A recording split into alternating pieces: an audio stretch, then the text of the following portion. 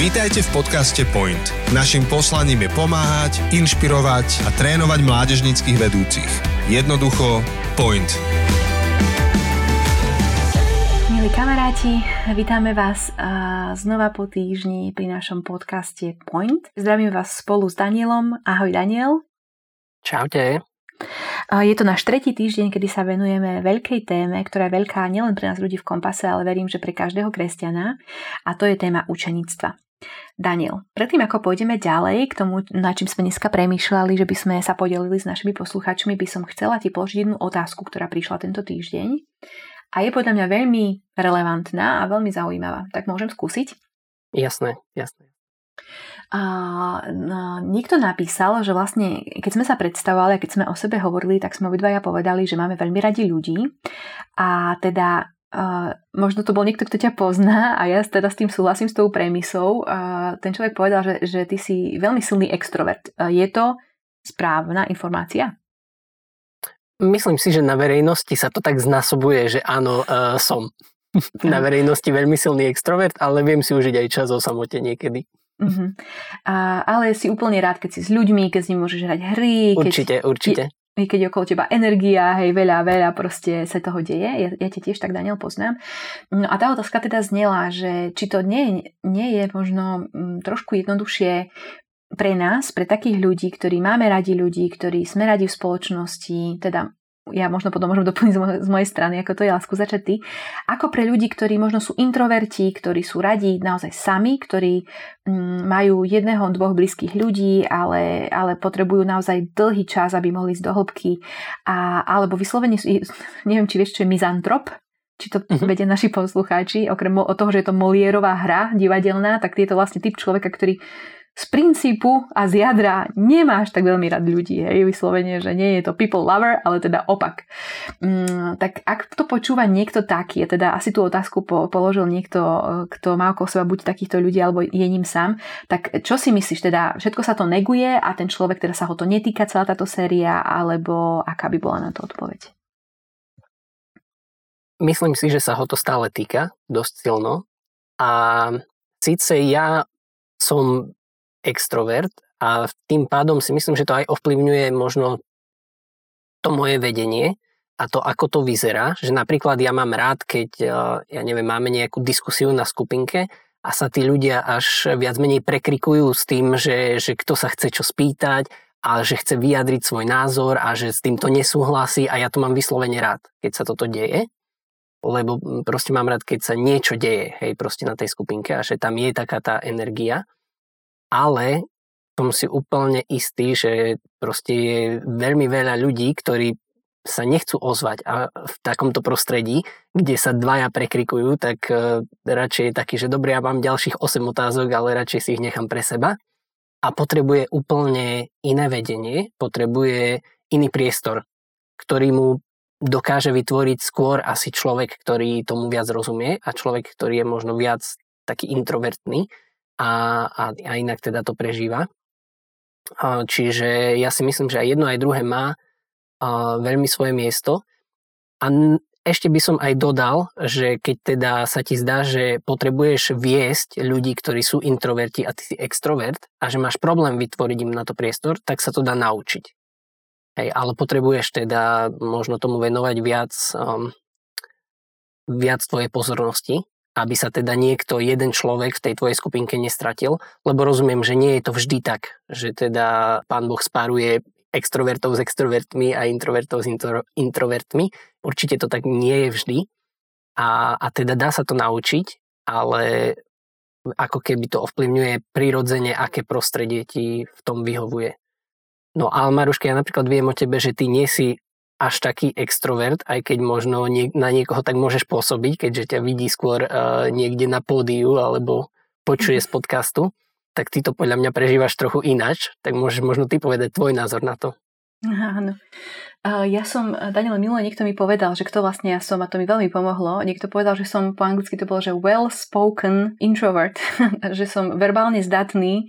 Introvert to znamená, že keď musím, tak ja sa na pódium postavím pred ľudí a viem rozprávať spôsobom, že to vyzerá ľahko, hej, že sa netrápim, ale to, čo sa deje v mojom srdci, je druhá vec a koľko mi to berie energie, je druhá vec. Aj prísť, napríklad mňa small talky zabíjajú, hej, keď mám prísť a s každým sa porozprávať po 2 minúty a s 10 ľuďmi, to je normálne, že by som radšej vykopala kanál alebo proste zberala zemiaky celý deň, ako toto mňa to stojí strašne veľa úsilia, ale práve byť s jedným človekom a naozaj mať s ním dobrý, hlboký rozhovor, to sa mi naozaj páči. Hej. Čiže ja si naozaj myslím, že mám rada ľudí, ale tiež tá forma je možno trošku napríklad iná ako u teba, Daniel, a to je strašne super, že sme takí rôzni. Ja som vás chcela možno aj povzbudiť, aby ste si prečítali články, ktoré sme na túto tému písali spolu s Peťkou Ščehovičovou.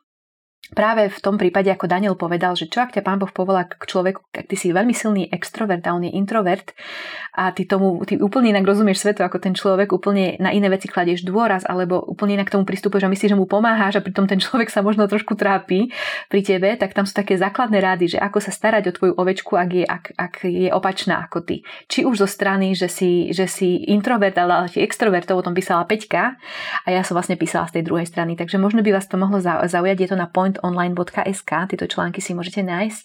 Ale Daniel, máš pravdu, je to úplne iné podľa toho, aký sme typ človeka a práve preto sa snažíme o tom takto hovoriť, aby sme rozbili nejaké také krabičky, hej, aby ľudia, ktorí nás počúvajú, nemali pocit, že OK, tak ja proste musím byť taký a taký človek, ale vtedy sa ma to týka. Nie, proste to sa týka naozaj, a dneska o tom budeme hovoriť, že sa to týka naozaj každého kresťana, každého človeka a je veľmi dôležité, aby sme tomu takto rozumeli, že učeníctvo u mňa bude vyzerať pravdepodobne úplne inak ako u teba, Daniela, úplne inak ako u nejakého človeka, čo nás teraz počúva, ale to je úplne krásne, že sme takí rôzni a tým pádom vieme pokryť úplne rôznych ľudí. Takže to by som k tomu povedala a možno ešte aj to, že ja mám jedného veľmi dobrého kamaráta, teda je to kamarát môjho manžela, volá sa Stano. A Stano je teoretický fyzik.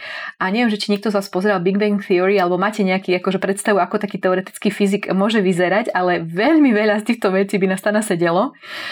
V jeho sociálnej interakcii s ostatnými ľuďmi, s tým, ako on funguje, ale proste on jednoducho si prečítal v Božom slove, že proste každý človek má nejakým spôsobom priniesť nejakú službu Pánu Bohu a má činiť učeníkov a má mu slúžiť a začal to proste robiť, hej? Lebo mu to bolo dané ako nejaké pravidlo, ktoré si teda prečítal. A my veľmi dúfame, že počas tejto série, kedykoľvek to bude, že sa možno stane aj taká nadprirodzená vec, ktorú my teda spôsobiť nevieme.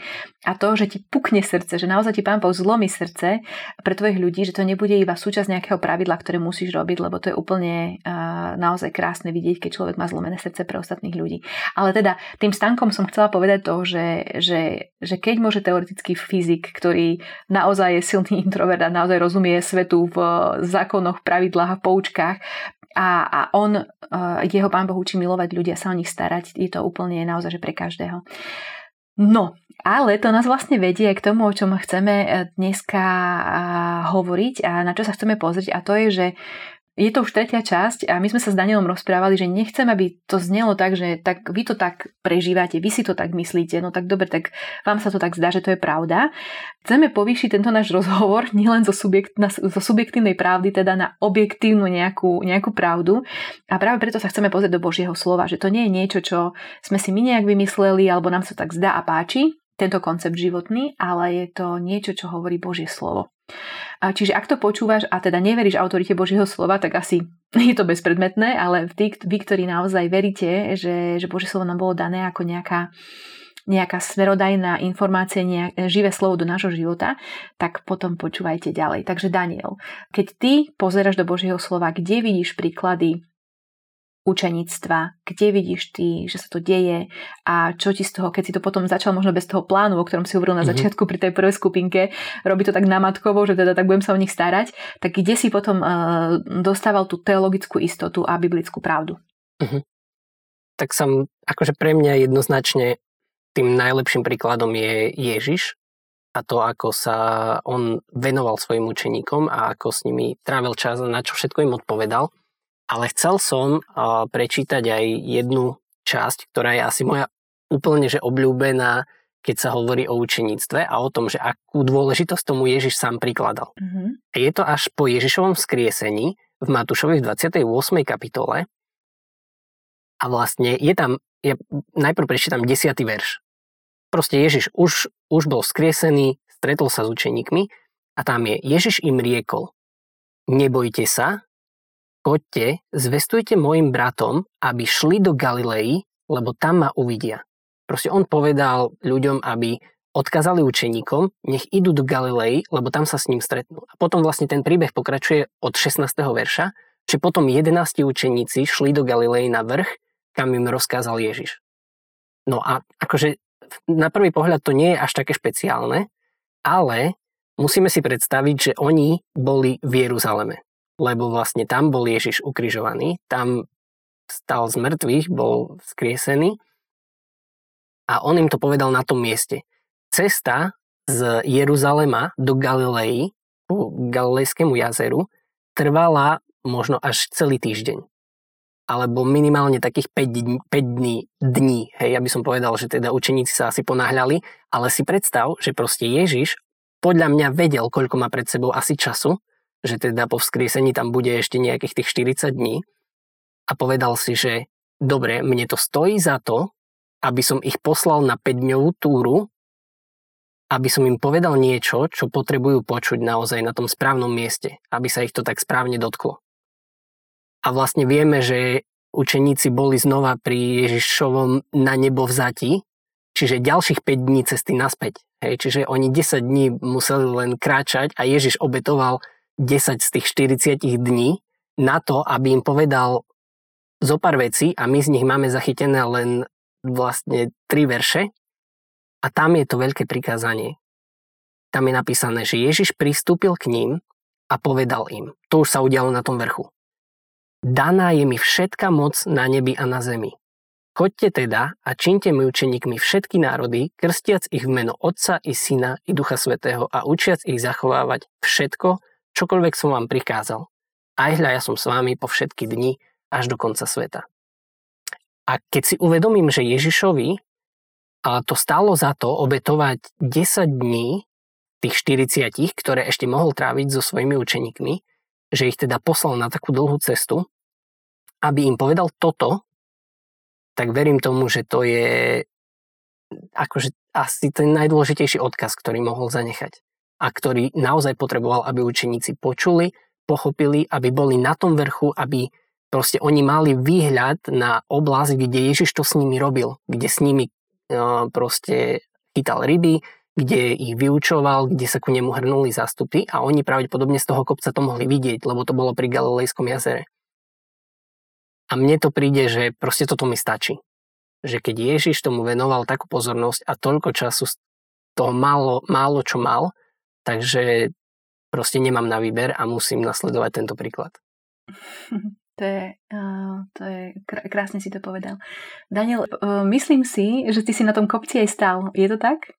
A áno, keď sme vlastne mali príležitosť s Deniskou ísť na takú túr po Izraeli, tak boli sme na jednom z vrchov, ktorý to pravdepodobne mohol byť. Lebo nie je spomenutý nejak konkrétne, ale vlastne okolo toho Galilejského jazera je niekoľko takýchto kopcov a teda mohol to byť niektorý z nich, tak na jednom takom pravdepodobnom mieste sme stáli, keď sme práve aj počúvali o tomto príbehu a naozaj aj mňa sa to vtedy veľmi dotklo. Aj keď som nezažil úplne ja sám s Ježišom tie príbehy, ktoré učeníci zažili, ale som sa snažil tak do toho vžiť. Ja som tiež, Daniel, bola na tom pravdepodobnom kopci, možno na inom pravdepodobnom ako ty, ale asi na tom istom, lebo som bola s tými učiteľmi na tej túr a v inom čase, ale tiež to bolo pre mňa veľmi silné, keď som tam bola. Ako každé miesto, hej, kde možno teda Pán Ježiš stál a bol, ale pre mňa bolo ešte vždy, keď čítam teda to veľké poverenie, ktoré nám Pán Boh dal, to veľké vyslanie, tak mne ešte napadá ten timing, hej, ten čas, že ako keby povedal veľa vecí zo svojho pôsobenia, veľa kázní, veľa vyučovaní, veľa nejakých preslovov, mal veľa rozhovorov, ale ja som mala pocit, ako keby to bolo, že no dobre, teraz to hovorím samozrejme nadnesene, ale ako keby to bolo také, že toto vám hovorím ako posledné, že keď zabudnete na iné, prosím, toto si zapamätajte. Teraz čerstvo, posledná vec, ktorú vám poviem, aby toto, keď nič iné, tak moje posledné slova si pamätajte. Hej. Samozrejme, to bola veľmi silná parafráza, ale aj možno to načasovanie, kedy to povedal, že to bola tá dôležitosť, až naozaj tak krásne fakt vyslanie, ktoré dal, že to bola posledná vec, ktorú povedal predtým, ako odišiel a sľúbil, že v tom celom nebudeme sami. Ten záverečný verš, a to niektorí ľudia tvali, že hamburger, hej, že je tam vlastne to veľké vyslanie, ale je to ako keby mäso, hej, to tá dôležitá vec, ale predtým tým je povedané, že jemu je daná všetká moc na nebi aj na zemi, že on je ten, ktorý má autoritu, on je ten, ktorý môže zlomiť srdce ľudí, on je ten, ktorý ich môže presvedčiť o svojej existencii, on je ten, ktorý môže získať ich srdcia, jemu je daná moc. A potom ten spodný ban, hej, spodná žemľa je tá, že ja som s vami po všetky dni. Proste ja budem s vami. Keď ja vás povolám do tejto služby, do tejto veci, tak nebudete sami. Ja budem s vami po všetky dni. A to je krásna istota, ktorú vlastne máme v tom, že nás Pán Ježiš do toho zavolal, ale nenechá nás v tom samých sa topiť, škváriť alebo potiť, ale že bude v tom celom s nami. A to je vlastne taká základná vec, Daniel, ale samozrejme, keď ideme do hĺbky Ježišovho života, tak vidíme už také možno praktické veci, alebo teda veľmi veľa príkladov toho, ako to teda Pán Ježiš už naozaj že robil, ako to žil. Tak čo by si možno odporúčal našim poslucháčom, aby si možno študovali, alebo na ktoré pasáže, alebo na ktoré situácie, na ktorých učeníkov by si ich upozornil, aby mohli sami, aby keď nechcú teda brať naše slova, že to je záväzné, ale chcú si to sami preštudovať a sami to nájsť, tak čo by mali robiť ďalej? Tak keď sa pozrieme na Ježišov vzťah s učeníkmi, tak to vidíme viackrát. A hlavne ja mám rád, keď tam je napísané niečo vo forme, že toto povedal zástupu a nerozumeli a rozišli sa. Ale potom prišli učeníci a spýtali sa, že vysvetli nám. A ako to Ježiš hovorí a ako im vysvetľuje a ako k ním pristupuje, toto je pre mňa taký ten obraz toho učeníctva a to, čo to znamenalo akože viesť niekoho do takého hĺbšieho poznania. Keď mal otázky, alebo niekedy možno ani učeníci nemali otázku, ale Ježiš sa ich spýtal, že a vy ste rozumeli, alebo vy proste viete, čo som tým myslel a pýta sa ich tak dodatočne, že teda pristupuje k ním trošku špeciálnejšie. A potom ďalším určite veľmi pekným vzorom, príkladom je taký Pavlov vzťah s Timoteom, ktorý vidíme teda v jeho listoch, ktoré mu písal. A že teda pristupuje ku veľmi konkrétnym otázkám a ku konkrétnym veciam. Možno, že k tomu Pavlovi a Timoteovi sa dostaneme na budúce trošku viacej a tiež aj podrobnejšie ku tomu vzťahu Pána Ježiša s jeho učeníkmi a s tým, aké možno boli jeho zámer, keď bol s nimi. Na tým sa musíme rozlúčiť, ale máme znova pre vás s Danielom takú jednu konkrétnu výzvu. Na teraz vám nepovieme viacej, ale iba to, aby ste si skúsili nájsť, stiahnuť, zohnať, kúpiť, vytlačiť, akokoľvek to nazveme, ale Harmonium Evangelii. Zatiaľ vám nepovieme ani viacej, čo to je, možno si to do budúceho týždňa zistíte viacej sami, ale začneme tým, že budeme hovoriť o harmonii evanjelií alebo The Harmony of Gospels, takže aby ste boli pripravení na budúcu časť, prosím, zožente si to, vytlačte si to a v ideálnom prípade už aj začnite čítať. A my sa budeme s vami počuť znova o týždeň. Daniel, lúčim sa s tebou, maj sa krásne, ahoj! Ahoj! Toto je záver ďalšieho dielu podcastu Point. Ďakujeme, že ste si nás vypočuli. Tento podcast zastrešuje tréningové centrum Kompas. Naším poslaním je pomáhať, inšpirovať a trénovať mládežníckych vedúcich. Jednoducho Point.